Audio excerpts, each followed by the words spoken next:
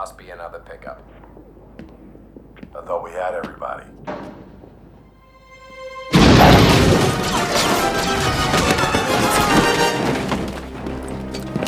Cursor! Halleck! Liana Halleck! You wanna get out of here? Hey! Move at me!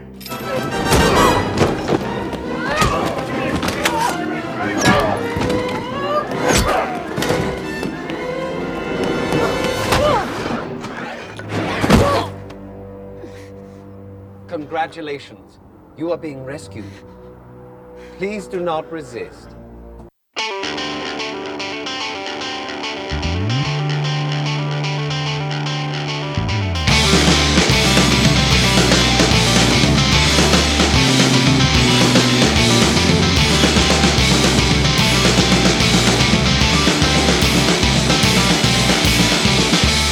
You could call upon the seas to outclean your enemies. Would you watch the innocent casualties? I bet you'd be safely at home, shielded from this bloody drone, drinking from the power in your hand, soaring through time and space. Cuts the air without a trace. Don't look back to see their fate. The killer goes dirty. Death from the sky. Whistle of howling wind sings sirens into the night.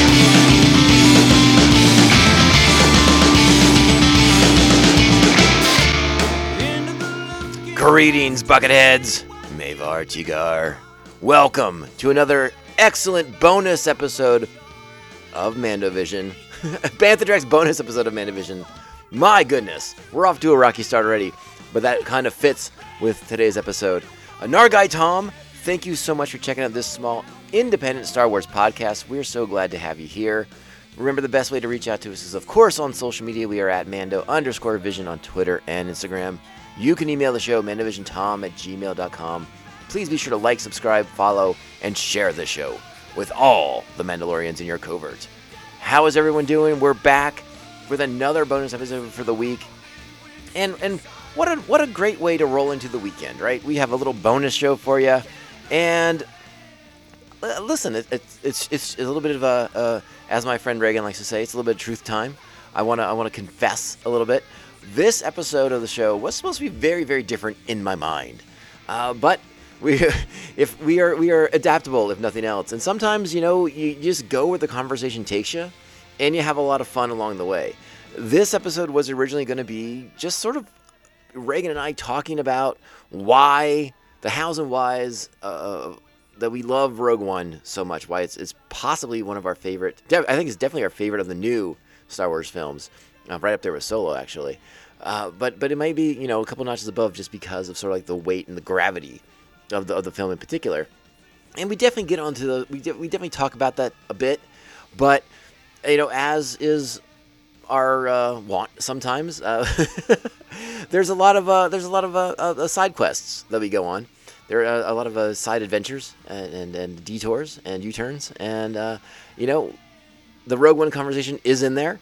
But there's a lot of other Star Wars stuff in there, like juicy nuggets, us kind of waxing rhapsodic about the old Star Wars expanded universe and some of those halcyon days of yore, if you will, and it's a lot of fun. It's like I said, it's not the show that I envisioned when we were kind of planning this out, but again, sometimes you just go where the road takes you, and I think we had a really fun Star Wars conversation, and so maybe it wasn't what I had in my mind, but it's still an episode that I want to share with you wonderful, wonderful people who like to listen to the podcast and hopefully get a kick out of those episodes when Reagan and I get together and just kind of just let our Star Wars freak flags fly high, because that's kind of what this one is. I mean, if you have any doubt about how long we've been Star Wars fans, holy smokes, we bring up some obscure stuff.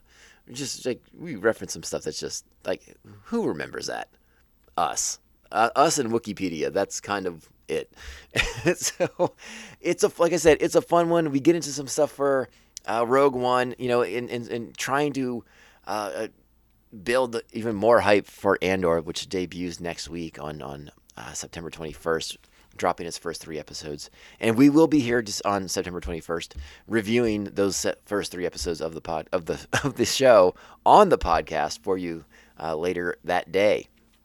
So yeah, this was supposed to be kind of like, oh, let's talk about Rogue One and get all hyped up for Andor, and we start that way, but stick around for all the side quests that we go on in the conversation, because it is a lot of fun, and I think you will have a good time. All right, so let's go ahead and get into the conversation. Let's have some fun. Remember that just this is the kickback episode of the show. We're not getting into it's just a fun one. Let's just put it that way. I think that's the best way to put it. This is just a fun conversation, a Star Wars conversation, and enjoy. Strap on your buckets. Let's go. You met K2? Charming. He tends to say whatever comes into his circuits. It's a byproduct of the reprogram. Why does she get a blaster and I don't? What? I know how to use it. That's what I'm afraid of. Give it to me. We're going to Jeddah. That's a war zone. That's not the point of it. Where'd you get it? I found it. I find that answer vague and unconvincing. Trust goes both ways.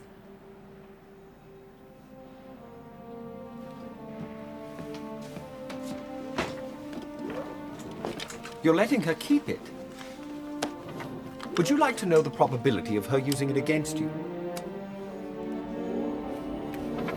It's high. Let's get going. It's very high. All right, joining us all the way from Maryland, our good friend Reagan from the Come On, It's So Good podcast. How are you doing, buddy? Good. Greetings, programs. Welcome back. You got your sweet Darth Vader glass going on. You're ready. You're pumped. Your bucket's right behind you. I can see it. You're bucket adjacent at the moment. Good on you. Yeah. I got a bucket.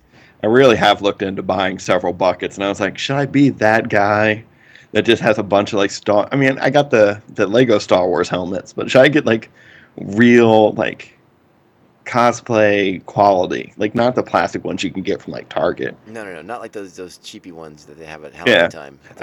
I did have one from The Mandalorian in my hand at Target yesterday. I was like, plastic, I can't have this. No, if you're gonna get it, you got to get the good ones.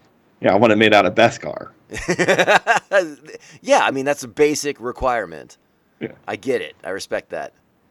In case someone takes a pot shot at me, I'll be okay. That's right. That's the I'm definitely going to wear them. That's the kind of world we live in. You got to be prepared for all situations at all times.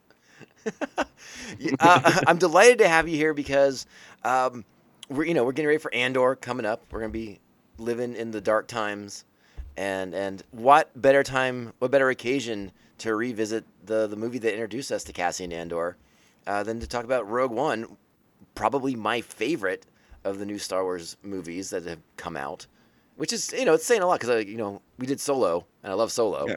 But Rogue One, from the jump, was my jam. This might be my second favorite Star Wars movie. Period, right? You're right. Period. You're right there. I love this movie. Yeah, and I should say, we were hoping to have a little bit more of a discourse because my brother is on the other side of the fence. Mark is not the Rogue One supporter, enthusiast that we are. So we were hoping to have a bit more of a dynamic conversation, but schedules being what they are, it's just going to be a love fest. That's right. I was about to say, let's get this love fest on. Yeah, you and I just going to sit here and ooze from the heart about this movie. That's right. What? Not only did I watch the movie for this podcast, but I went and got the audiobook and listened to a 12-hour audiobook to get a little more insight because I wanted to know what the characters were thinking. You want to get in their heads. Yeah. I can't recommend the audiobook. Star Wars does great audiobooks. They do. Top quality They put so much presentation into them. Little beeps and sounds. Lightsabers. Yeah, some of the John Williams score makes it in there. Yeah. This one definitely had some John Williams stuff in it. Well, It's amazing. before we dive too deep, we're gonna do something that we would normally do on my other podcast, but like since it's you and me, like let's just put it out there. Reagan, what are you drinking for this podcast? Oh, I'm glad you asked. I am drinking Wicked as Sin from Pryor Brewing Company in Baltimore, Maryland. And from what I've heard, they also have a place in San Diego. They sure do. And I've been there a couple different times. I'm drinking a beer from a brewery out here called Made West. They're up in Ventura. And they have a lovely tasting room up here right over the ocean. It's pretty rad. Oh, that sounds awesome. Yeah, this is a collaboration they did with Alvarado Street. It's part of their short-lived collaboration series. So it's Made West, Alvarado Street, and it's a hazy IPA. I did this for you, Reagan. I had a hazy on the show for you. Sounds good. Yeah, nice 7%er. All the haze, all the juice, all the goodness. Right? I don't know. Oh, that looks nice and juicy. I'm trying to get that right in the camera for you. No one else can see it, but Reagan's giving it the thumbs up. That's the good news. I'll give it the thumbs up. That looks like a good, tasty beer. Exactly. So, what? I don't know. Just talk to me about Rogue One. Like, what? The first time you saw this. Let's go back to when the first time you saw this. In December 2016 or whatever it was. Yeah, what it come out like December 20th? Let's say came out right before Christmas. Yeah. I mean, this was our. I saw it opening night. Of it was course. a big deal. I told my wife, "Gotta go. Gotta make it happen." And this was one of the first like wife bucks I cashed in, where I was like, no matter what, I gotta clean. What chores I need to do. What honey, we gotta be there. And she agreed, because at this time she had no interest in Star Wars at all. Okay.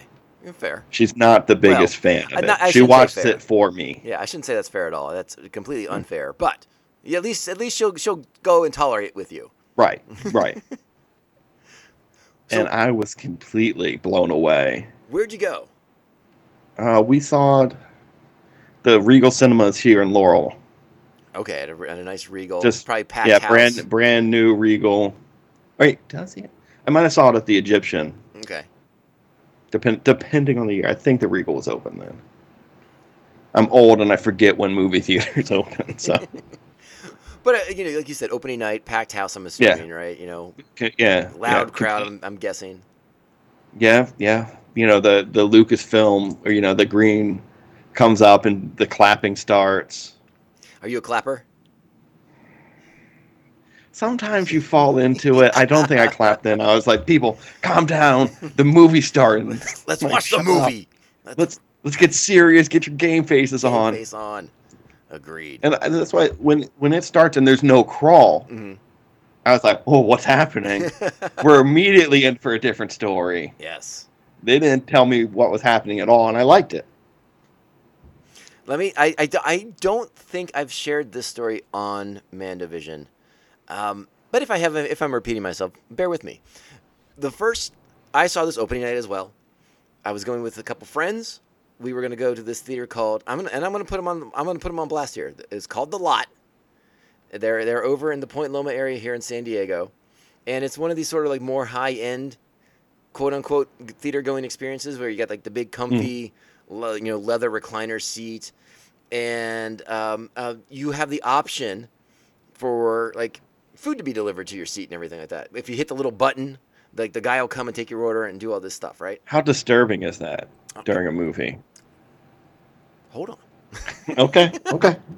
So, but again, the thing is, you hit the button, and that lets them know, like, hey, I'm gonna go check on that seat. And like, other than that, they're not supposed to really interrupt your cinematic experience. Sure. And by and large, like, I took care of myself. I got my popcorn and my soda before ahead of time, so I'm comfy. I'm good. I don't need to call that guy, and I really don't want to call that guy during the movie because I'm gonna be locked in, focused. Just blinders on. I'm not looking right and left. I'm just on the screen. On the screen, and things are going fine. The movie's playing out nicely. We're okay. We got to feel a little bit of a rocky start because the sound didn't come on right away at first, but they quickly adjusted that, got it back on, so we didn't miss anything. All right, so still going all right. We get to the Battle of Scarif. Right. We're in the thick of the Battle of Scarif. Like, we're at the part now where like the Death Star's looming. It's gonna fire. It's gonna kill our heroes, and we're about to get to like the Vader sequence, right? Like we're like right there, and this dude, and I'm it's taking every ounce of my body to not swear right now. This dude comes up to check on us as all these things are happening, and I kind of lost it. I'm not gonna lie.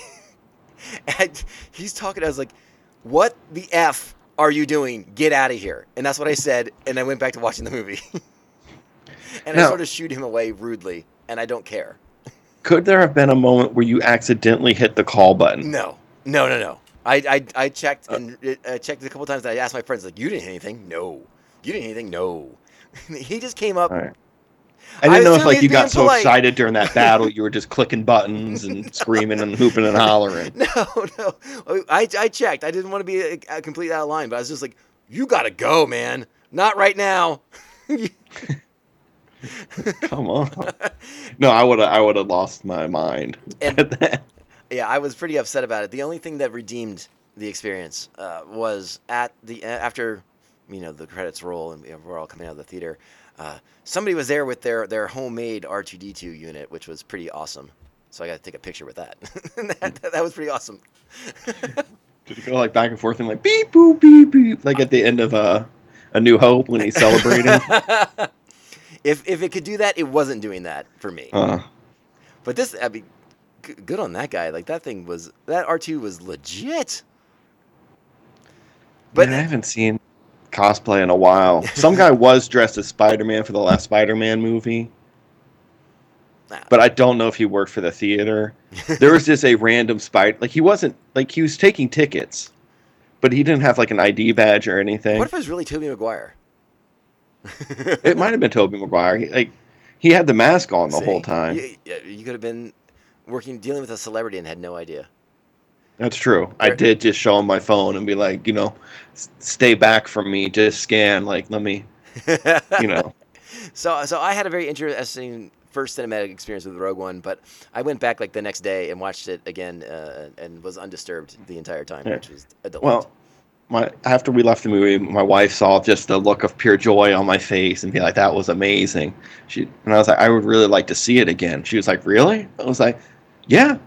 And she said to me, she's like, "You never really go see movies again until they come out on DVD and buy them immediately." I was like, "Well, I'd like to see this one again." She said, "Okay, we'll come back next week." And I was like, "Really?" We got the exact same seats in another packed theater. Nice. And watched it all over again, and it was just as good. It was still amazing the whole time. Yeah. What were some of the things that stood out to you about Rogue One that made it, like you said, like probably your second favorite Star Wars movie? The characters are great. Like Andor's awesome. Jen Erso has become one of my favorite. I've always been drawn to like the underbelly type characters who aren't they're not bad guys. No, they're kind of gray. But yeah, they're doing what they need to do to get by and survive. Mm-hmm. And so I'm drawn to those type of characters. Baze and Chirrut, thank you. I was going to call him Cheetle or Cheaty, and I was like, that's not his name. That's the good place. Like, they're two of my favorite characters in all of Star Wars now, and I really want more of them because they have some great stuff in the book where it's like they're going through their thoughts and their emotions as they're doing. Like I'm the one with the Force scene when he's activating the switch. He's talking about like feeling the wind on his face as his last moments are happening. Right. And I found out what that backpack is from the book, where it's just a big energy battery. Yeah, man, that gun needs a lot of power. Yeah, and I was like, that makes total sense. But like in the book, you find out like it's really hot, it's really heavy, and I was like, man, he is trucking with that thing. Yeah, it introduced us to a lot of interesting concepts for Star Wars that like maybe had been alluded to in like early drafts of Lucas's scripts. Like the Guardians of the Whills and things like that. So kind of like picking that up a little bit and kind of fleshing that out in a new fun way. And not so much like we weren't inundated with all this new information, but just kind of like we were just in this world, in this story, and it's like, hey, check these things out. And like it's just again, like you said, the characters really sing in this. I think they are very enjoyable. And the look is amazing because it's that grimier Star Wars. It's not clean. Yeah, it's that lived-in Star Wars that we're more used to. And a lot of when they, even in like prequels and stuff, they'll still make like Star Trek Discovery. When they do a prequel of a show, but it's 20 years later, it can't help to look more more futuristic, cleaner, sharper. Better. Yeah. And this has a great lived-in feel. Everything looks like it would in 1977. Yeah, I think Star Wars has done a really great job over the years, just trying to keeping their visual aesthetic, the way it is. Like the prequel era looks very, like you said, it's shiny, lustery, and kind of more newish, And then it's sort of, you get to the Imperial era, and it's like everything is very used, worn out, lived in, neglected, maybe even in some cases. And a lot of it's very neglected. I got a real. I mean, and we knew he was going to be in this from the trailers, but I was really delighted to see sort of like the progression of Saul Guerrera's character. Right. I need more Saul Guerrera stuff. I mean, and Forrest, I love him. He's not getting any younger. If we're going to do something with that character, I know he had stuff in the Clone Wars. Mm-hmm. The character does he do stuff in the books or is he more comic? No, he's more the animated series, and he's also you catch up with him in Rebels as well. Yeah. Yeah, he's spent more time in there. I mean, there is some stuff in the comics, and I think he's referenced it in a couple novels, but no one's spent like a lot of in-depth time with him. He seems like a character that's ripe for more storytelling, especially between him being part of the Rebels and their eventual divorce, where they stand apart now. I mean, and not to get too far ahead of our conversation, but that definitely feels like ground they might start covering in the Andor series. Yeah. And I'm actually sort of hoping we get a little bit more from him in the Bad Batch when that comes back in a few months. I would like to see them kind of keep that going, his story in the animation stuff. I'm like, he doesn't do the voice though. They have someone else to do Saul for the voice for the. If he comes back for the Bad Batch, would they get? I would have to double check that because I want to say that he did do the voice in the Rebels series, but I could be wrong. He's a lot younger. I could be very wrong about that. I cannot remember off the top of my head. Well, I'm a big fan of his, and I really like his performance in this. Mm-hmm. And after reading the book and hearing how almost hurt he is that he thinks Jen has come to kill him. Yeah. And then rewatching the movie and seeing the pain and anguish that Forrest Whitaker puts into his face when he's like, "You're here on today of all days." It's like, God, he's killing this. It's so good. It's so heartbreaking. It's a performance that I really enjoyed because it sort of reminds me of it sort of reminds me of Brando in Apocalypse Now. It's very Kurtz. Yeah, like broken. Yeah, and like has seen too much. Paranoid. Yeah, he just lived through all of it, and then physically his transformation. Especially from when we meet him in season 5 of the Clone Wars, as this young upstart on Onderon, to where we find him in Rogue One, where he's kind of in a sense, he's kind of becoming Darth Vader because he's very mechanical. He has the prosthetics. He has these breathing apparatuses. The cost of war, the toll of war on him, kind of very high. Yeah, I mean, this guy's been fighting his entire life. You're here to kill me. There's not much man left to kill. Yeah. It's a really I think again I agree with you. It's a really nice performance, and he it's a really Jen quick have a really, like you said that you could write another book, just fleshing out Jen and his time together. Her training and stuff. And I know there's a little bit of that in the I can't remember the Jyn Erso prequel book now. I want to say it was Rebel Rising or something. Does that sound familiar? I haven't read that one. I'll go look for it now because I want to read more. I think that Jyn Erso stuff. Yeah, I think that one covers some of her time with Saul, but I might be misspeaking. But yeah, I mean, show more of that. Show more of that stuff. The period between episode 3 and episode 4 is one of my favorite eras to explore because there's so much to kind of do. You can get into a lot of different stuff. Well, that's when this movie starts and they're on the farm planet. Yeah. And Ben Mendelsohn's there and He's getting them. I was trying to think of the time. So that's probably like 5 years that the Empire's been around. It's a pretty new empire. Because No, that, she, that's because she's like what? Oh yes, you're right. Yeah, sorry. So that's like 5 years after that. Because it's been 15 years since that day. Yeah, they. So I was so that's when like Obi-Wan is on his adventure. Yeah, I guess It's when technically you're the right. same kidnapping. The- So that's it might around. be The, kinda I'm concurrent, just trying yeah. to piece. I was trying to piece together Star Wars timeline stuff. Oh, don't do that. That's always dangerous. It's dangerous, but it's kind of fun at the same time to think what's going on where. Yeah, I'm trying. I don't remember exactly how that timeline pans out. The Catalyst book is what sort of sets all those events in motion of Galen and I forgot his wife's name, going to that farming planet to hide from Krennic and the Empire.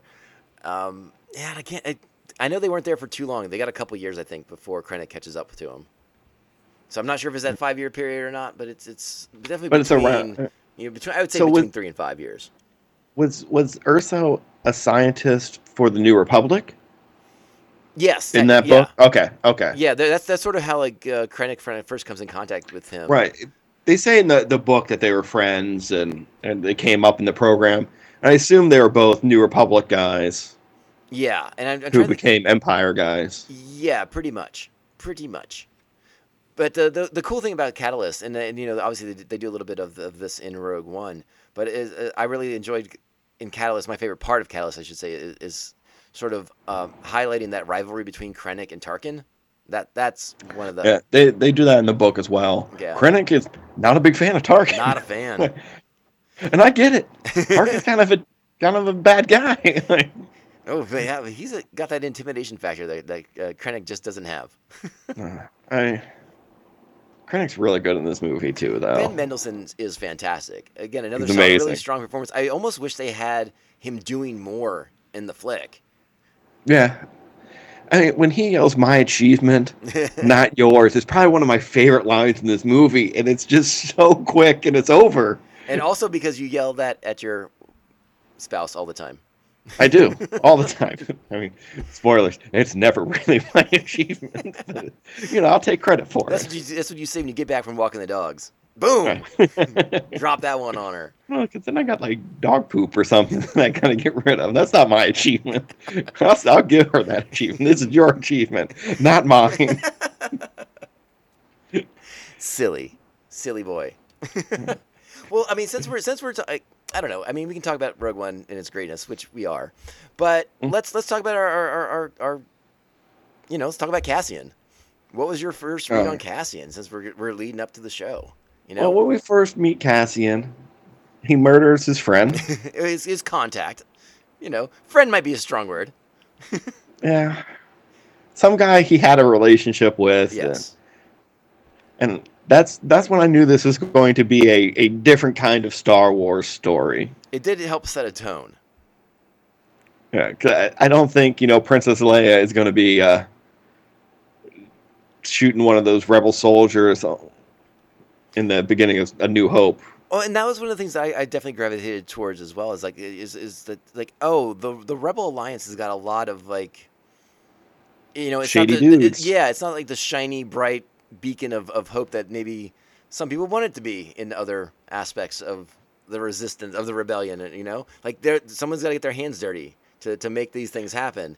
And so kind of getting to explore that with the character, I thought was really cool. And like you said, I mean, much like Jin, another character kind of working his way through the gray, not black and white.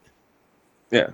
And when he doesn't shoot Jalen Erso, Galen. I mixed the two names together. Yeah. Jalen Erso. In the book, he's thinking about I don't want to do this anymore. There's got to be another way. Basically, he wants to stop murdering for the goal, for the cause, or yeah. It's and I like that aspect of it, where he's just tired of hurting people. He's tired of being hurt. I mean, we're going to get a very different Cassian in the television show. I think it's going to be really fun to explore how the character kind of gets shaped into what we meet him in as Rogue One, because his when he begins having his confrontations with Jyn, when she is forcing him to confront the things he's done. You know, I want to meet the character who gets to that point. I'm excited to see the things that it takes for him to be this boy from 6 years old, you know, who's been in this battle since then, which I'm assuming when his parents get killed by the Empire. I could be wrong, but I think it's a safe assumption his parents will be terminated by the Empire. I think they're killed by the Republic. Wouldn't they be killed by the Republic? How old is Andor supposed to be? I assumed he was closer to 30 Yeah, you might be right. than 20. I mean, it's... Well, And he says he has no love. Didn't he say he had no love for the Jedi? Or am I thinking of another book? I think you're thinking of another book. I think I am. He might have said that. I think it's got to be the Empire. It's got to be, right? Maybe he's only like 25, 26. I just assumed he was older. Like, I thought he was more like a Han Solo. Because Jen's 23, 24. Well, the good news is we'll get our answers soon. We will. We will. But yeah, I mean, I want to see those experiences that shape him into that character who is sort of, you know, a lot colder. You know, like what transpires to take this boy into that man? Like what tragedy, what loss, what things does he have to do? Like what, you know, again, like, how much of your conscience do you have to kill to become a Republic spy, a Republic, you know, asset, you know, or I'm sorry, not Republic, a rebel. A rebel asset. Rebel asset, you know, rebel agent. A lot. But I'm excited to see. Yeah.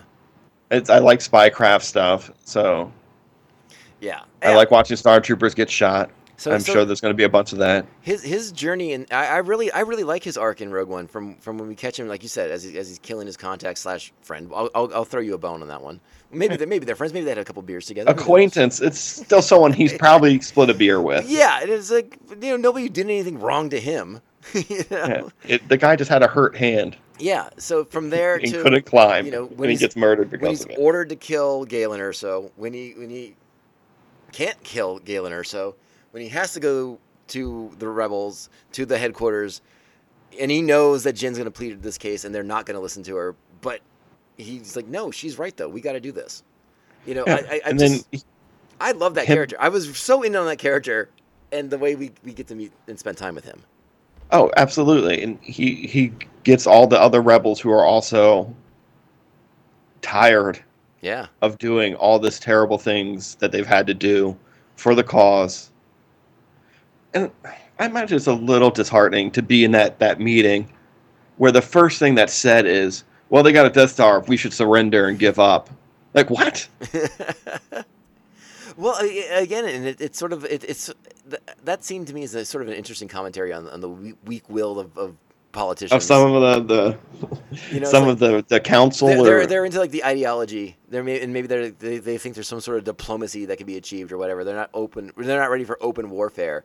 Meanwhile, General Radis is like, "Let me at him. I'm gonna get him." Love General Radis. Radis is awesome. He just heard the phone call where it's like, "Oh, we got rebels here." He's like, "Get to my ship. Come on, let's go. Quick. Let's hit it. They won't ever know. They'll never find out." Baller. hey, the Mon Calamari.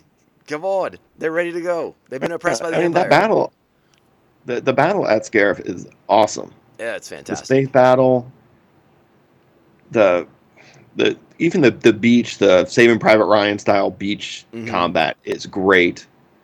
You know, it has everything you want. It has AT-ATs in it. It has X-Wings.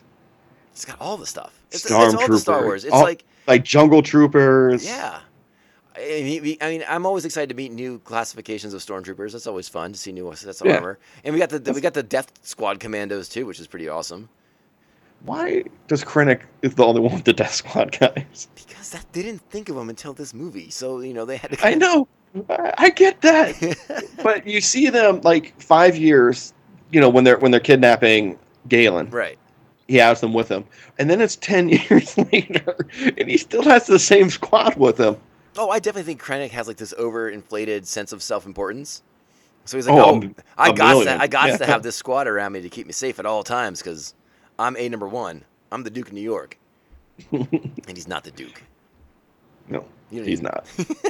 Because Kurt Russell... No, okay, I'm not going to do that bit. We will not talk about Escape from New York. even though I could. We could talk about Escape from LA if that makes you feel better. He plays basketball in that one. He does play basketball in that one. Oh man. Let me ask you. They poison him in that one. Did they poison him? Never mind. It doesn't matter. I mean, they're he very gets poisoned in one, and then it's like a bomb in the other, isn't it? Yes. Yeah. And they're good and fun movies. Let me ask you your opinion on something. All right. So Okay. Rogue One is credited to director Gareth Edwards, but it's widely known that Tony Gilroy comes aboard and does a lot of reshoots, restructures a lot of the third act, and he's the guy who's doing the Andor show. If you're Gareth Edwards, how do you feel about a lot of this? You're like, I sort of created that character, and like, they're moving on without me. I think he should just be happy that he was part of it. He got to play in the sandbox and make a great movie. He did, and then he got to, and I know you'll be delighted, but he has a cameo in The Last Jedi too. Yeah, I know he did. Did he have a cameo in this one as well? I thought he was one of the guys running for Vader. He might have been. I can't recall now. He might be the guy who pulls the launch thing and launches the ship away. He's one of those guys, I believe. One of the soon to be dead.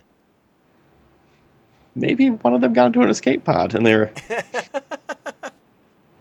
they're a diplomatic ship on their way to Alderaan. That's true.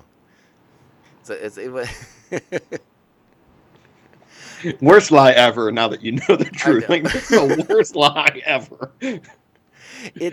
But how do I say this? I just love that when that movie ends, and if you put on A New Hope and you're reading the crawl, I've done it several times, and you're just like, "Yep, saw it, right on." And it was awesome. Do you remember? Let me kind of go back here, because I know you're an old EU head like I am, but I mean, do you remember who in the old EU stole the Death Star plans the first time around? I know it's in there. It's rattling around in your brain. I know it is. Wasn't it the video game? Yeah. Dark Forces. Kyle Katarn. What?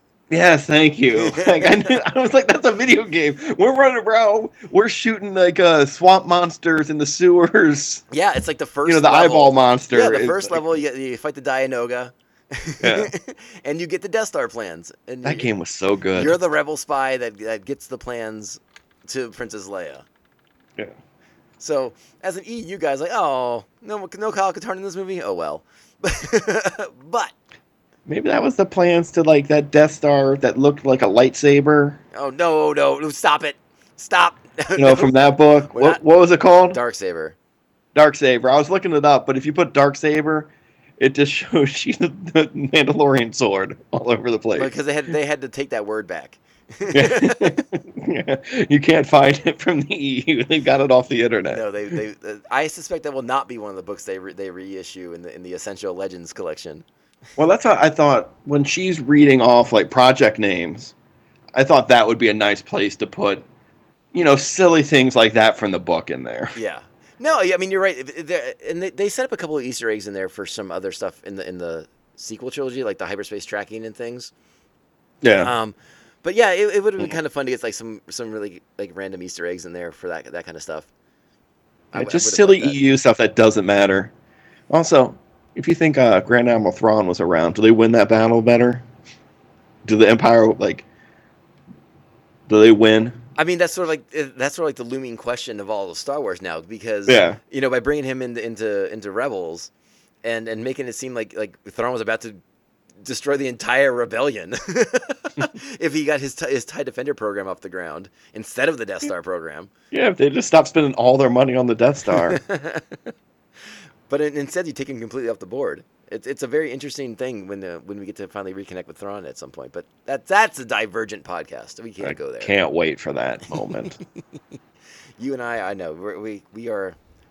Can't wait. Members of I've the been waiting Ascendancy. 20 years for a live action Thrawn. 20, God, more like 30. All right, we're getting old. Let's just pretend it's 20. Well, I introduced you to the EU a few years after I got into it. So yeah, but so it was the late 90s. So it's been 24 years or 25 years.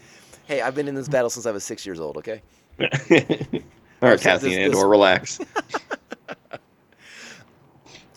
I don't know what else to say about the movie because, like, obviously we're not doing like a super deep dive on every Yeah. aspect of it, but it's just so enjoyable to be in this time with these characters, to see that mission that's so pivotal because obviously, you know, we've commented in the past how Disney can't stop being in this timeline. So why not show us like something that's really important? Yeah, I love this timeline. I could be in it for a long time because I don't want to go after Jedi and see that timeline. Unless you, Well, yeah, I mean, you're going now. They're starting to flesh it out, bud. I know. What I mean, do you want to get into the third trilogy timeline stuff? Like television show wise, or like they want to bring Rey back and do a Rey show at what she did after I don't know. Obi-Wan style. Maybe in 20 years I'll want it. I'm not sure how I feel about that just yet, but I mean, book wise, you and I can go read about how Han Solo and Princess Leia got married again. It's like, I read that book once. I guess I get to do it all over again. I read The Courtship of Princess Leia. Yeah, well, they redid it and changed it, so have fun.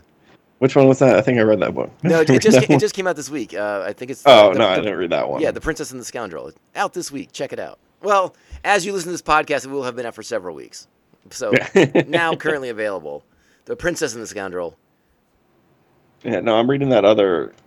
Or I'm about to start reading that other book, the other Sith book you recommended.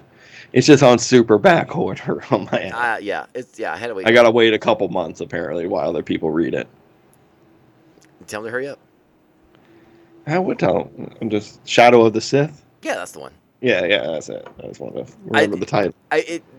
Like I said, I enjoyed that book. I think it's going to test your limits for how far you're willing to. Again, you and I have a lot of problems with the sequel trilogy, and yeah, they attempt to sort of smooth out some of those rough edges, and you'll test your patience with it.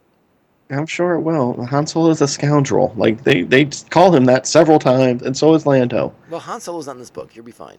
I know. Well, what's the scoundrel they're retconning now? Oh, that's bumbling. The Princess and the Scoundrel. That's about Han and Leia getting married. Shadows of the Sith is about. It's kind of like setting the path for the sequel trilogy. I'll probably enjoy that one. Hopefully. Well, I mean, honestly, the Star Wars books have been really hit or miss for me. Where I like it, and I'll be like, oh, that's boring. Why are we doing this for so long? Yeah, I've had some of those as well. But yeah, do you think it's because we have a burden of knowledge from the EU? And if they do something that's different, it might be, but we remember it a different way. And if we liked it that way, do you think it's a block we have in our brains because we have that knowledge? I don't believe so. I think you and I are open-minded enough that we can still have our fondness for the old EU and still appreciate what they're doing with the new stuff now. We'll always be comparing them in our heads. Of course, it's fun to talk about how they do things differently. Yeah, but I mean, bottom line is like I'm here for a Star Wars story. Tell me a Star Wars story. I will check it out. Oh, that's true. I did love all the Thrawn books when they came out. Yeah, and that was completely retelling a story I already knew. Yeah, and I'm just here for it. I guess I'm a bit of an easy mark in that regard. And I'm not, again, it's not all of them are for me. Like some of them have not been my favorites. I'm not a huge fan of the Aftermath trilogy. You and I think have talked. I think maybe privately, but we've talked about how we're not real big fans of what they've done with Han Solo and a lot of the newer stuff. Not at all. So I'll always have my opinion, and not all not everything they do in Star Wars is going to be for me anymore. That's just kind of where I am in life, though. Yeah. I'm just glad Star Wars is still around and relevant and exciting, and there's gonna be a whole new crop of people coming into Star Wars, and the Star Wars will now officially outlive us, which were like for a long time I didn't really feel like it was gonna be the case. Oh, when you got like a book every 3 months, yeah, and that was it. That was what we lived for over a decade. Yeah. And even after the prequels, there was no guarantee of him doing it again because he was so frustrated with the fan base, So the fact that we could get a third trilogy, even if it wasn't a Lucas trilogy, is still pretty miraculous in a lot of senses. Yeah, I mean, I'm ready for more Star Wars movies. I know we're getting Obi-Wan, we're getting Andor, we're getting Book of Boba, The Mandalorian. I want a movie again. Like, I want best of both worlds. I want more Star Wars. Oh yeah, and it will happen. It is inevitable. But I think the proof of concept with the shows on Disney Plus has shown that, like, no, look, Star Wars is huge. You can do a movie. All right, stop blaming Solo for all your problems. Solo did well. Like, I don't get it. What the audience can't see is Reagan just shaking his head in disbelief It's at just this topic. It annoys me that they're like, "Oh, Solo only made like $500 million." Like, shut it down. Shut it down now. It's like Die Hard. Yeah, You gotta turn the lights off because Johnson and Johnson are there. And they want the power off. no relation. No relation. Let's get back to Rogue One real quick because we are supposed to be talking about that more than Die Hard. I would be remiss while I have you, if we didn't talk about the hallway sequence, the Darth Vader, chasing down the plans, possibly one of the greatest Star Wars moments ever. From the second you hear the breathing and then just the lightsaber goes, and it's about to go down. I'm stuttering because I'm so excited, but the sheer fear and panic on the face of those troopers just sells the scene so well, because if you were in a dark corridor and you saw that coming at you, that's exactly what I'd look like too. Like, I'm having a number 2 in my pants. Well, I would have played dead. That's all I was thinking. I was like, play dead. He's not paying attention. Just be like, and fall over. So you're going to pull the Reva move. All right. And you were critical of her earlier. All right. Yeah. I remember. Okay. I got it on a podcast. We'll play it. We'll cue it up. I mean, I don't want to get stabbed through the chest or whatever, and I'm not going to serve him after. I'm going to wait till they all leave and then get in an escape pod or find an X-Wing or something and pew. I don't think you can play. I don't think you play dead, because I think you'd be laying on the ground screaming or crying. Oh, absolutely. You're like, oh my God, it's going to shaking, crying. He makes a fist and grabs 5 guns. Yes. And that's not even his opening move. No. It's a great sequence. It's freaking fantastic. And again, this is one of those sequences that Gilroy put in when he came on board to kind of touch up that third act. This was one of his like signature things right here. So it's honestly one of the best parts of the movie. So that leads to this question: will Vader show up in some capacity in Andor? Yes. He's got to, right? I mean, they've already brought Hayden back. James is on board. We've already seen him. Like, let's get as much on film as we can. And I like seeing Vader be a badass. Yeah, and nothing wrong with that. Let's go ahead and transition a little bit here to the Andor series. I did want to talk a little bit about that, as this episode will be kind of dropping the week before Andor premieres. Okay. But let's talk about that trailer. And are you seeing the same things that I'm seeing, where this show being shot, on a studio in London, not on the volume in LA, it has a more cinematic look to it than maybe we've seen on a Disney Plus show in a little while? Or am I kind of coming out of left field with that? No, I can see why you saying that. I haven't watched the trailer. I probably should have watched it before coming back on. That's my fault. I was so upset with reading books and watching the movie. I understand. You do all that, and who has time for a 2-minute trailer? How dare you? Someone did a little show prep. I was like, hey, just in case you haven't seen it in a minute, here's that trailer again. Well, I mean, you were doing all the homework. I thought you were locked in. Look, sometimes you miss the easy questions, okay? Like sometimes you forget to put your name at the top of the paper. The more you tighten your grip, Tarkin, the more star systems slip through your fingers. There it is. That's what happened. How dare you compare me to Tarkin? I'm definitely Lord Vader. You're the Lord Vader of this podcast. That is a fact. Yeah.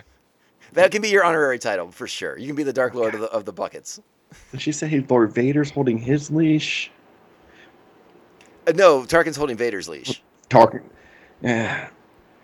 I don't think that's true at all either. Does Vader ever strangle Tarkin? Not in my recollection. In any of the books, or like in the Tarkin book, I don't Vader think would so. be like, They be have quiet. Their relationship gets fleshed out a lot more in books and comics and stuff like that as a lot more of a dynamic partnership, and as they sort of have an understanding with each other. But yeah, I mean, on first glance, at Star Wars, you might see Vader as a bit of a lapdog in a sense. Yeah, it's like a third wheel. I mean, there's no, again, if you go back to the first movie, I mean, the Emperor's only mentioned, like, there's no, no visual representation. It's Vader getting orders from Tarkin. That's just how it looks. I don't like that Vader was taking orders from him. Now it's all about retcon, and I know the hierarchy. Well, again, like I said, I mean, they have more of a partnership, so he has more of a respect for Tarkin, so maybe he's more willing to follow when Tarkin's I think like, he was just disinterested.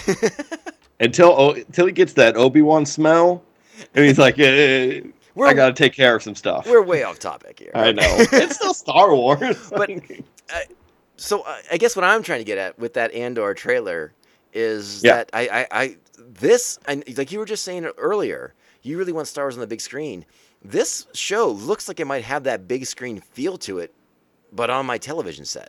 Like the scope on this trailer is pretty darn impressive.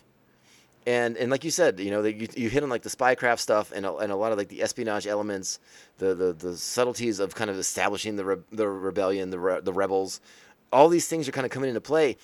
And like I said, watch that trailer because it has that big screen cinema feel to it in a way that a lot of the Star Wars stuff on Disney hasn't. Wait, you said they didn't shoot on their regular, no, they filmed green room thing that they use. They filmed over in London. They built a lot of the sets. A lot of it's more traditional filmmaking stuff. I wonder why. I think that's. I thought the whole reason for building that was they could do anything there that they wanted to do. I mean, I think by and large that was the reason. I think by and large, that's true. And a lot of the cast that they have for the shows that are on now are LA based. But Diego Luna is I think he resides like in Mexico City. A lot of the other actors live in the UK. Okay. So I think they went to Pinewood, a studio traditionally associated with Star Wars, and they built sets and they did a lot of practical things and they shot out in the environments when they needed to. Are they shooting the Ahsoka show yet? They are shooting that, and I believe that's in LA as well. I wonder if they're shooting at the same time, and they're like, "We'll shoot Ahsoka here, and we'll shoot Andor over there." Logistically, that could be it too. But also, Tony Gilroy is a pretty hands-on kind of guy. Like he may not have been interested in doing a show with that technology. That limitation. I don't want to call it a limitation. That sounds negative. Yeah. But it just might not feel as big, I guess. Yeah, I think that's a fair term because I mean some of the criticisms I had about the Obi-Wan shows, there's a couple of shots sometimes that was like, oh, that actually feels kind of small for Star Wars. Like a couple of like the bridge shots on the Star Destroyer. I'm like, oh, that feels smaller than I'd like it to. But that's a nitpick. And again, you got to save a couple bucks. This company's just barely getting by. Yeah, mom and pop shop operation could close its doors at any minute. Would never see Star Wars again. It could all be gone before we know it. But yeah, I definitely urge you to watch the trailer and kind of pick up that feel. And again, I think the thing that I really liked about it was sort of the tone of that trailer kind of carries over from Rogue One. That sort of like Imperial impression.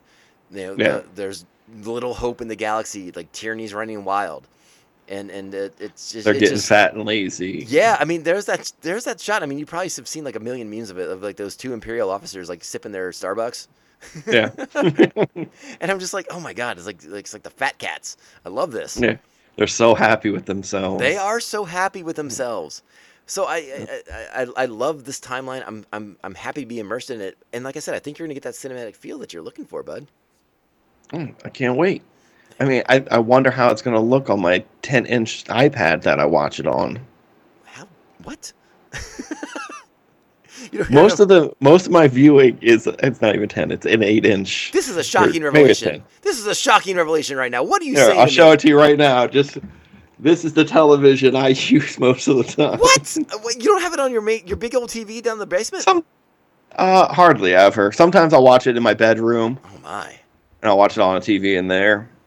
That is what I just showed you. That tablet I just showed you is what I watched Rogue One on today while I ate breakfast and lunch. Okay. I mean, listen, there's understandable times for doing these things. I get it. Yeah. And especially, again, at this point, you've probably seen Rogue One 3 dozen times.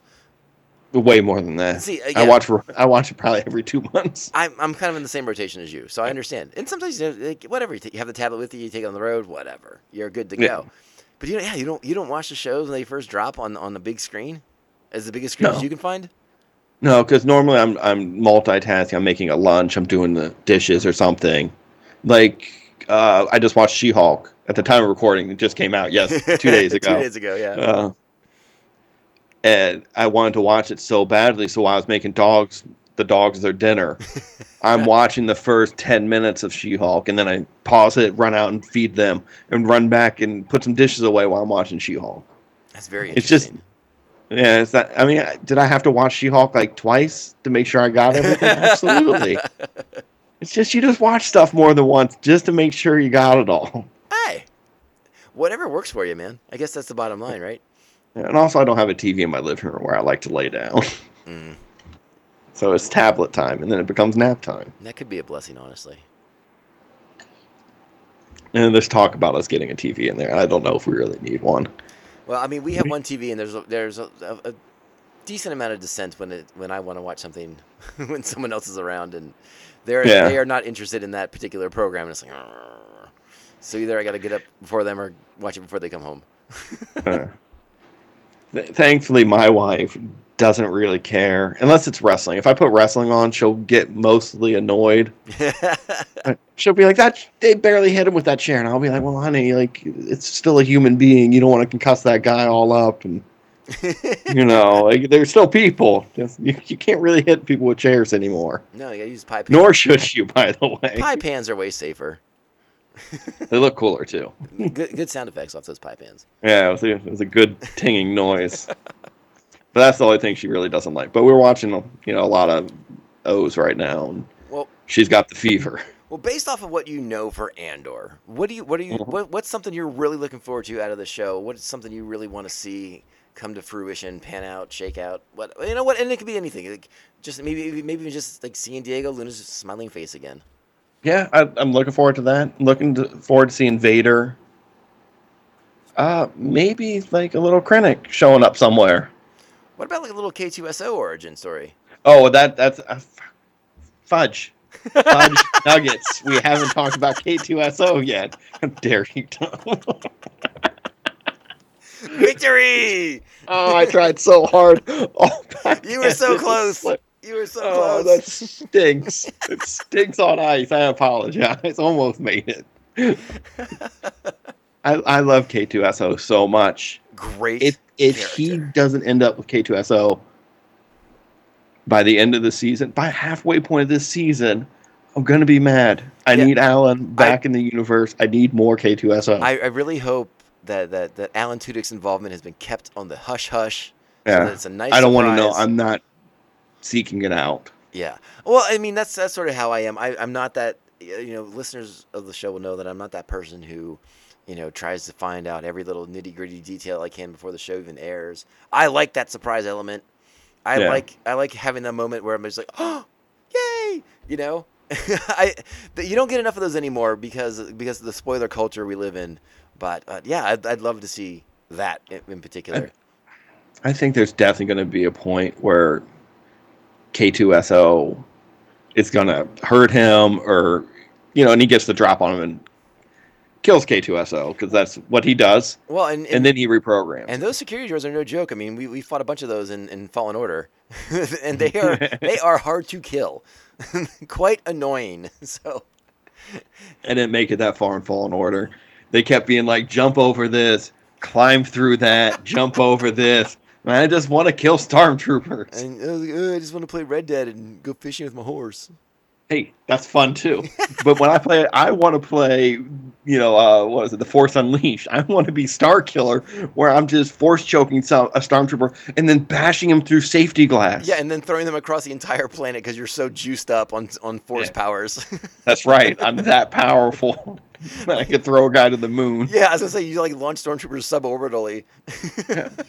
My favorite thing was to gently grab them, and then you just take them over a railing, and you just let go of the force, and they go ah, and then splat. Hey, I'm not gonna lie, I did that plenty of times, and I still do when I fire the game up on occasion. The game's so much fun. It really is.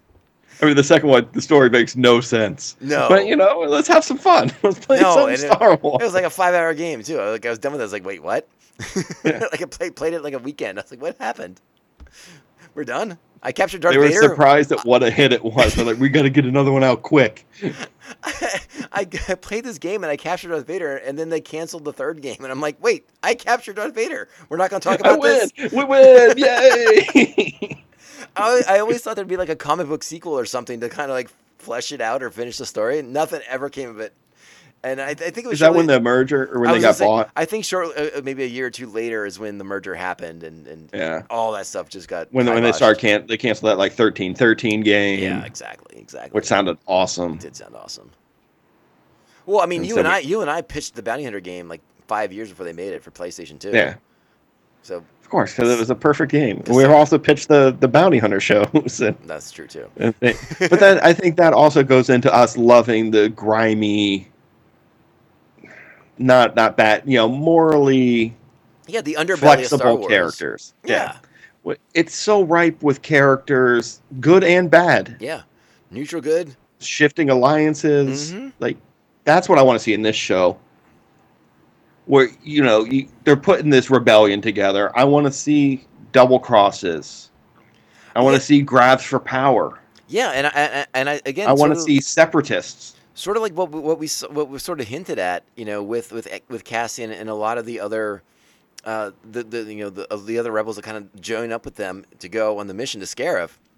Like, show me the rebels doing things that are not maybe the most morally upstanding things. Like show me them making an alliance with the Hutts or something to gain access to a space route.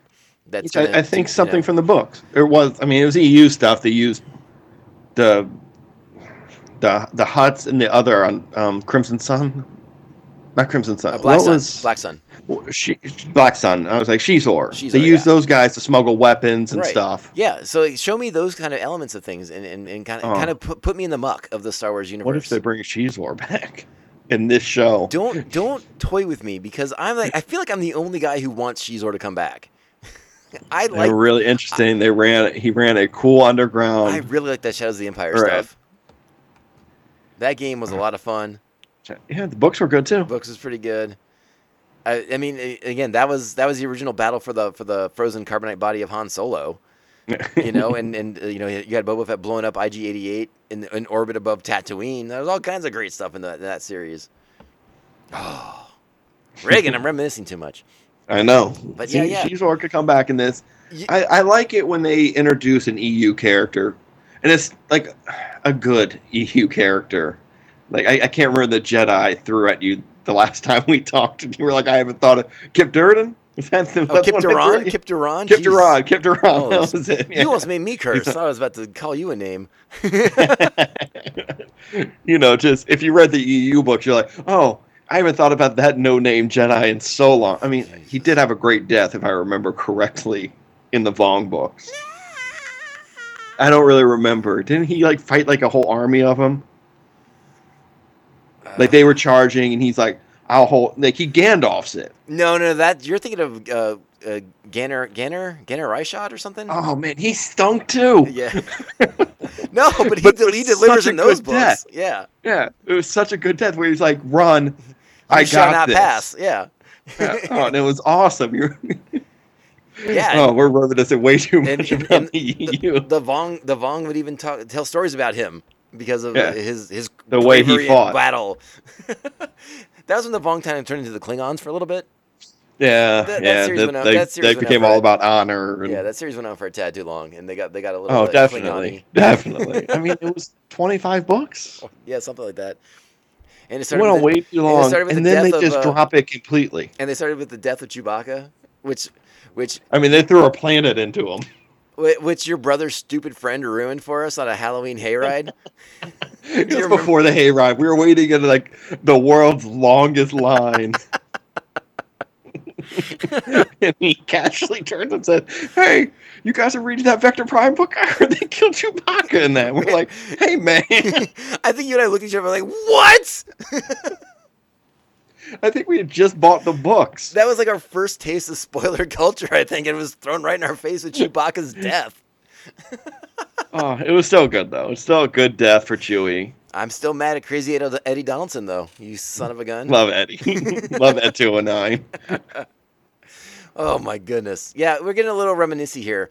Let me get back to Andor real quick before we kind of like wrap this puppy up. I wanted to kind of throw something at you, see what you think. I think there might be a sort of underrated aspect of this show that I might really kind of get into. And that is the sort of developing and fleshing out of Mon Mothma. I'm really excited with the potential of this, of her being in the Senate, organizing the rebellion behind the scenes. I think this could be really interesting stuff with that character in a way that, exploring her in a way that we've not seen yet. I'm really excited with the potential there. Would love it. Also, has a much larger part in the book, where it's like her journals and her talking about how she feels about Jen. Like, she's great in the book. She has nothing in the movie. In all the books. In every book, she's huge in all these books. But like screen time wise, 3 seconds. Nothing. Yeah, nothing. For such an important character, you'd think they'd give her a little bit more face time in the give her in the something movies. to do. Yeah. So I'm really excited to see her get the opportunity to step up in the Andor series as we sort of get into like the political element of bringing a rebellion to existence. And I would imagine we're going to see Bail Organa too, right? Maybe are they going to like de-age? Maybe get our boy back. I mean, he was just in the last one they did. You think they're going to put him in both? Jimmy Smith. I mean, they got him in the costume. They got the costume. Come on, Jimmy already. Smith. I want it. I'm not going to be mad. Jimmy Smith shows up and they de-age him a little bit. Give him a little Just for Men in the beard. I don't care. Yeah, I love Jimmy Smith. Put him in it. Yeah. But I was thinking while watching this, the scene where you want to yell in the theater, like, "Don't do it!" Where he's like, "I trust her with my life," and you're like, "You shouldn't. It's gonna go terribly." This all ends badly for you. Yeah. If Obi-Wan had killed him 10 years ago, you'd be fine. That wasn't the will of the Force. I'm not bringing this up again with you. I know. Your will. All I could think of was the will of the Force in this whole movie. But do you think Princess Leia is super excited to go and get Obi-Wan from their experience? She hasn't seen him since then. It's been like 10 years? 5 years? I mean, I don't know if she should be super excited. Her ship is a flying jalopy, and they just barely evaded Darth Vader. Before that happened, when Jimmy Smith sends her the message, they haven't gone. True. So she could, I think there's a level of excitement. And then I got sad. I was like, she never got to see Obi-Wan until he dies, but she doesn't know it's him dying. Yeah. I was like, this is a sad ending. Now that I think about we have the whole story. It's sort of interesting. I mean, have you read the Certain Point of View book with all the short stories? Some. I didn't get that.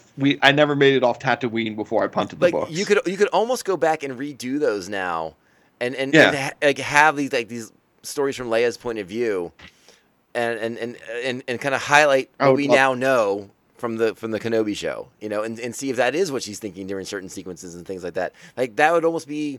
That would be kind of interesting to me if they were to kind of go into that a little bit more in some fashion. Yeah, like she's happy. She wants to see her friend Ben again.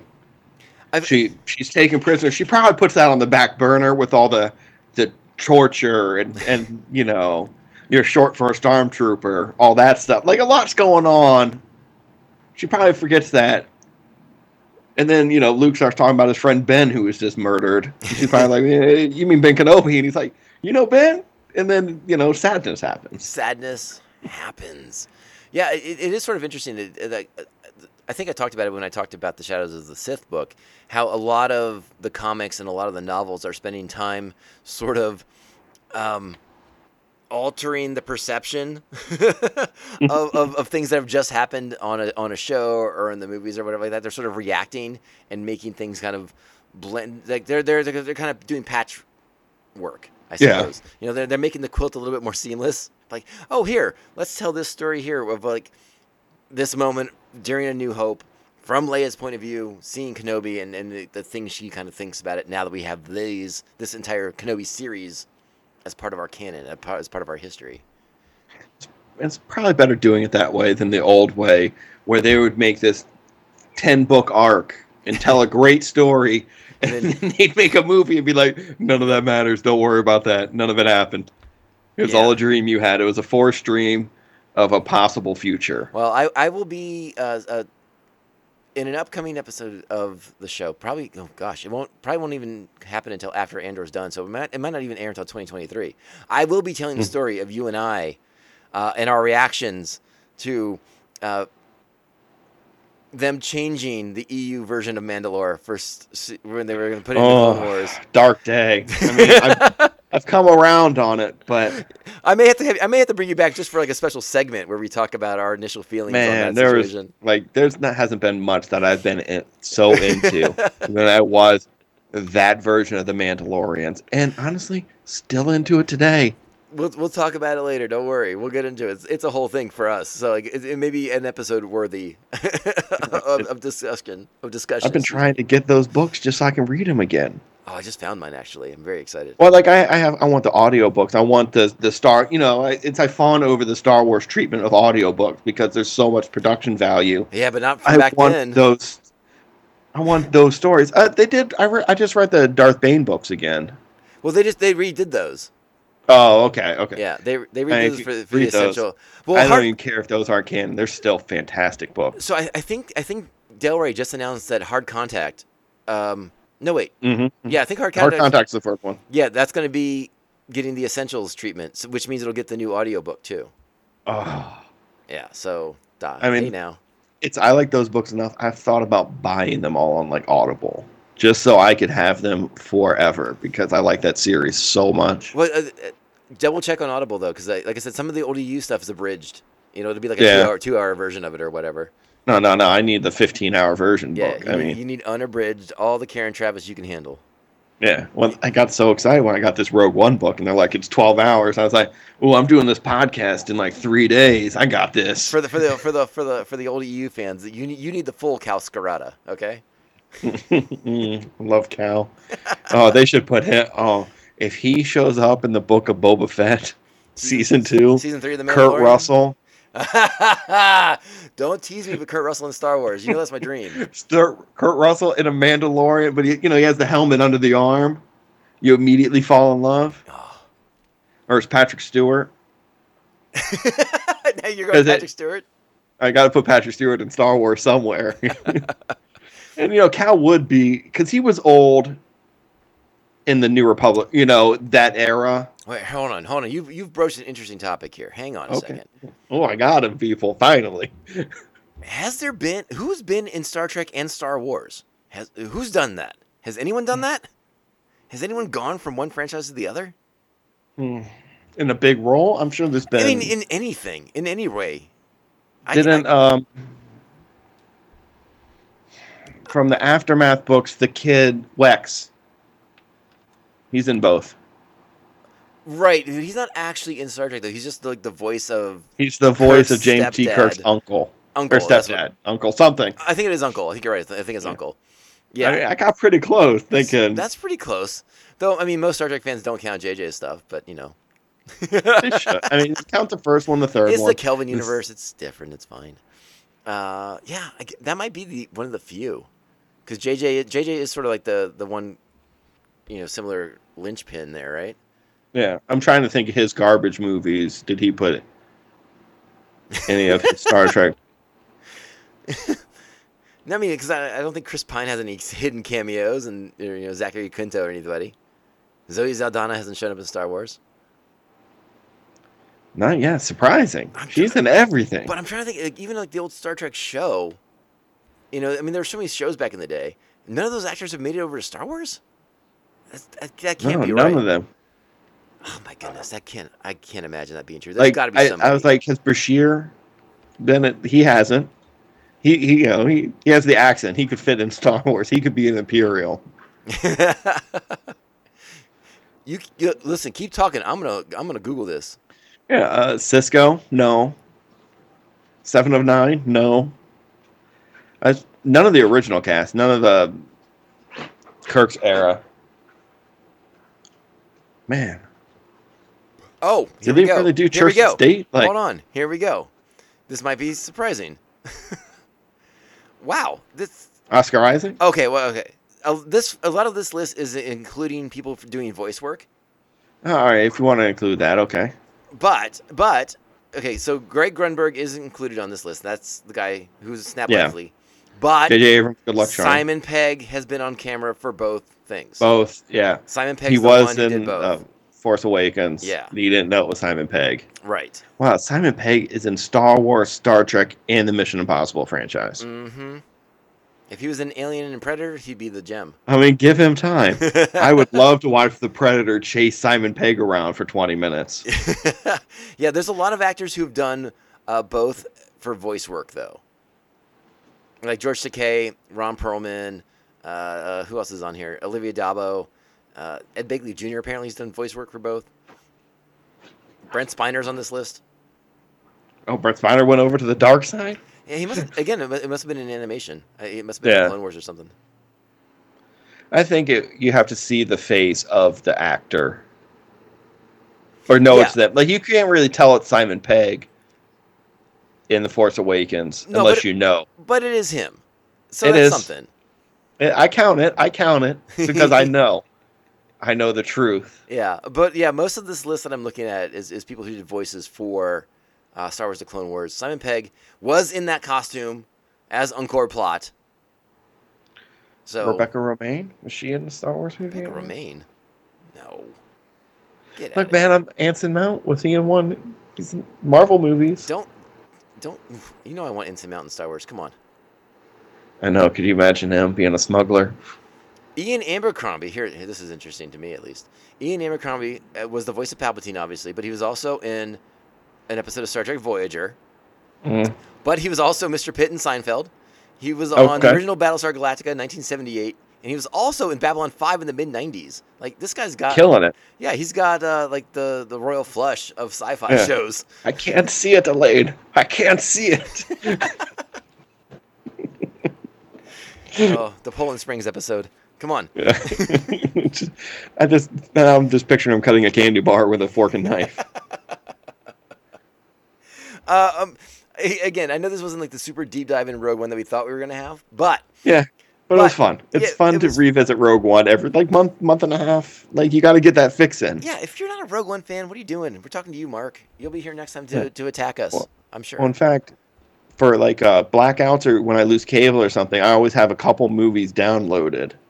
But I don't want to take up a lot of space on my tablet. Understood. One movie that is always ready to go in case everything fails. Tron is on there, that's correct. But Rogue One is also on there. All right, fair enough. And then it's like Deadpool. I think I have Deadpool 1 on there as well. Acceptable. I will accept You know, you got to have some fun in there. The correct answer is all the Star Wars movies ever made. Oh, Just kidding. that's take up a lot of memory. It's a lot of memory. It's a lot of space. I get it. All right. I gotta have the last trilogy.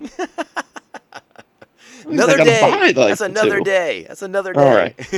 We'll talk about that another time. But fair to say, we're excited to get back to the world of Cassian Andor, of a fledgling rising rebellion against the evil Galactic Empire and their super space fascism issues, and their Starbucks. I mean, coffees. allegedly evil. Allegedly. They haven't built any giant machines that will blow planets up yet. We'll wait for the first atrocity to be committed, and then we'll talk about it. Okay. Yeah, then we'll be like, whoa, whoa, whoa. Slow down. Pump the brakes. Pump the brakes on the genocides and the squashing of civil liberties. Hang on. But yeah, I'm excited. Like I said, I have said it a million times in this podcast. I love the period between episodes 3 and 4. Give me the dark time. Give me the Empire with their boot on everyone's necks. I'm here for it. I want to see this, and I think we're gonna get it. I mean, I think this first season is like 13 episodes. Like, we're gonna get some juicy stuff. Oh, is it? This. It's a Is long that one. long? Really? It's a long one. In for it. Yeah, like you and I, we're gonna be busy from the middle of September, like right up till Christmas. Awesome. No, I think it ends on Thanksgiving week. So however many weeks that is, it's a lot of weeks though. It's a lot of weeks, though. Well, I mean, we get to 3 episodes on the 21st, and then it's weekly. Oh, they're dropping 3 right away? Dropping 3 on the 21st, bud. Get ready. Wow. Yeah, it's going to be busy. I mean, I love it. Oh, and it's already been greenlit for a second season? Tony Gilroy constructed the whole story. And he mapped this thing out. Like, it's done, Yeah. it's written, it's ready to go. 12 episodes. 12 episodes. There you go. But that's still a lot of episodes. Yeah. Are they hours? After the first week, I'm assuming it's got to be between. It's got to be like 40 minutes or something. 40, 45 minutes. That's my guess. Love it. Disney Plus is killing it. Yeah. I actually may have to watch. I just drew a blank on the name. Gilroy's movie with Clooney. Michael Clayton. Michael Clayton. Thank you. I may have to watch that again real quick. Yeah, it's so good. Oh, because guy can write a script, and he's writing Star Wars scripts now, and I'm here for it. And for the ride. Also, Diego Luna's back, and he's pretty good. He's pretty good. Pretty good. Yeah, and I mean, again, the cast is awesome, and one of my favorites is coming over to Star Wars. Stellan Skarsgård. Can't wait to see that. Yeah.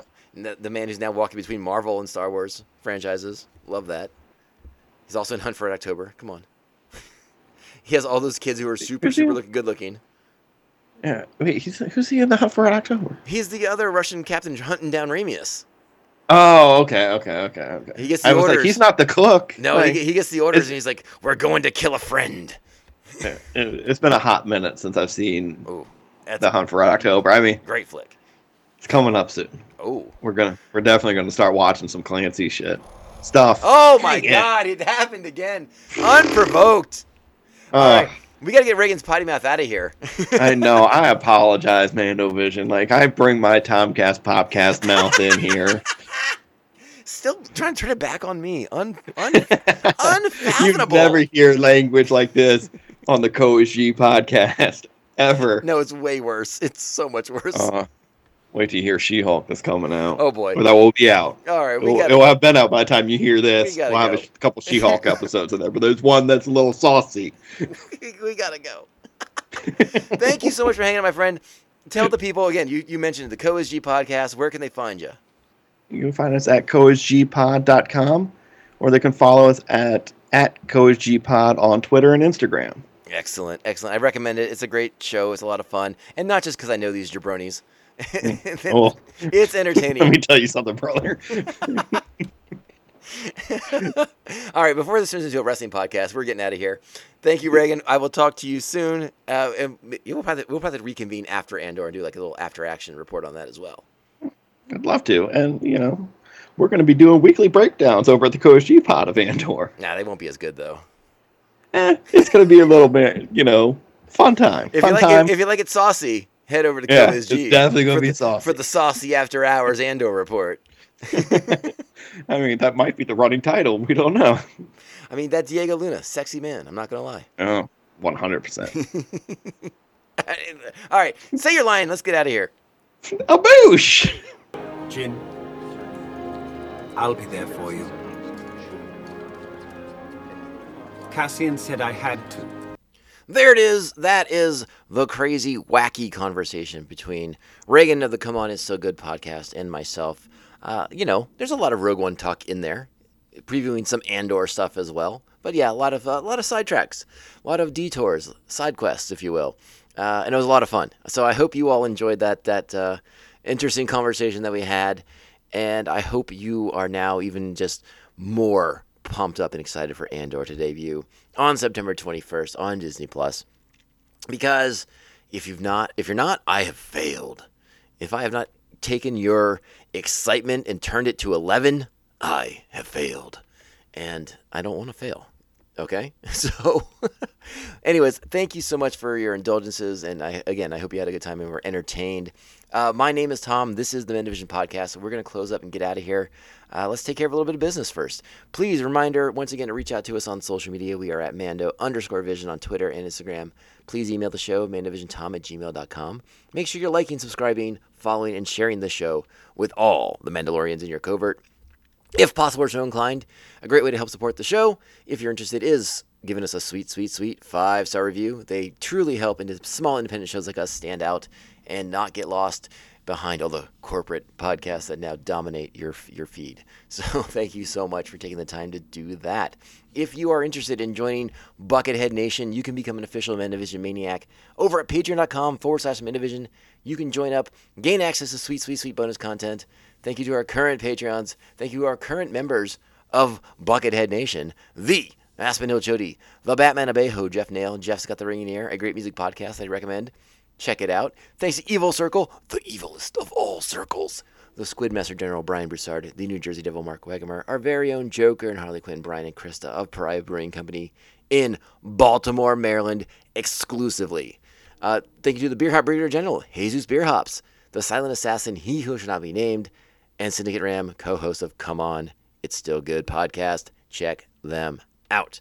All right, let's get out of here. Next week, it's going to be on Monday, Star Wars The Clone Wars Rewatch Monday continues, and then Wednesday, the big day, we're going to drop a big episode, probably middle of the day. Hopefully people have had a chance to kind of watch Andor, but the good news is download the podcast, keep it in your app, and when you finish watching Andor, you can go straight to the podcast and hear what I had to say about it. I'm positive that I'll be positive about it, but let's see how it goes. All right, let's not get ahead of ourselves.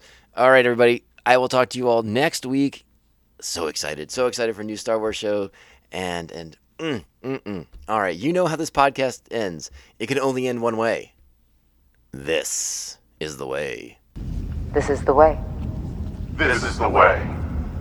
This is the way. I find that answer vague and unconvincing.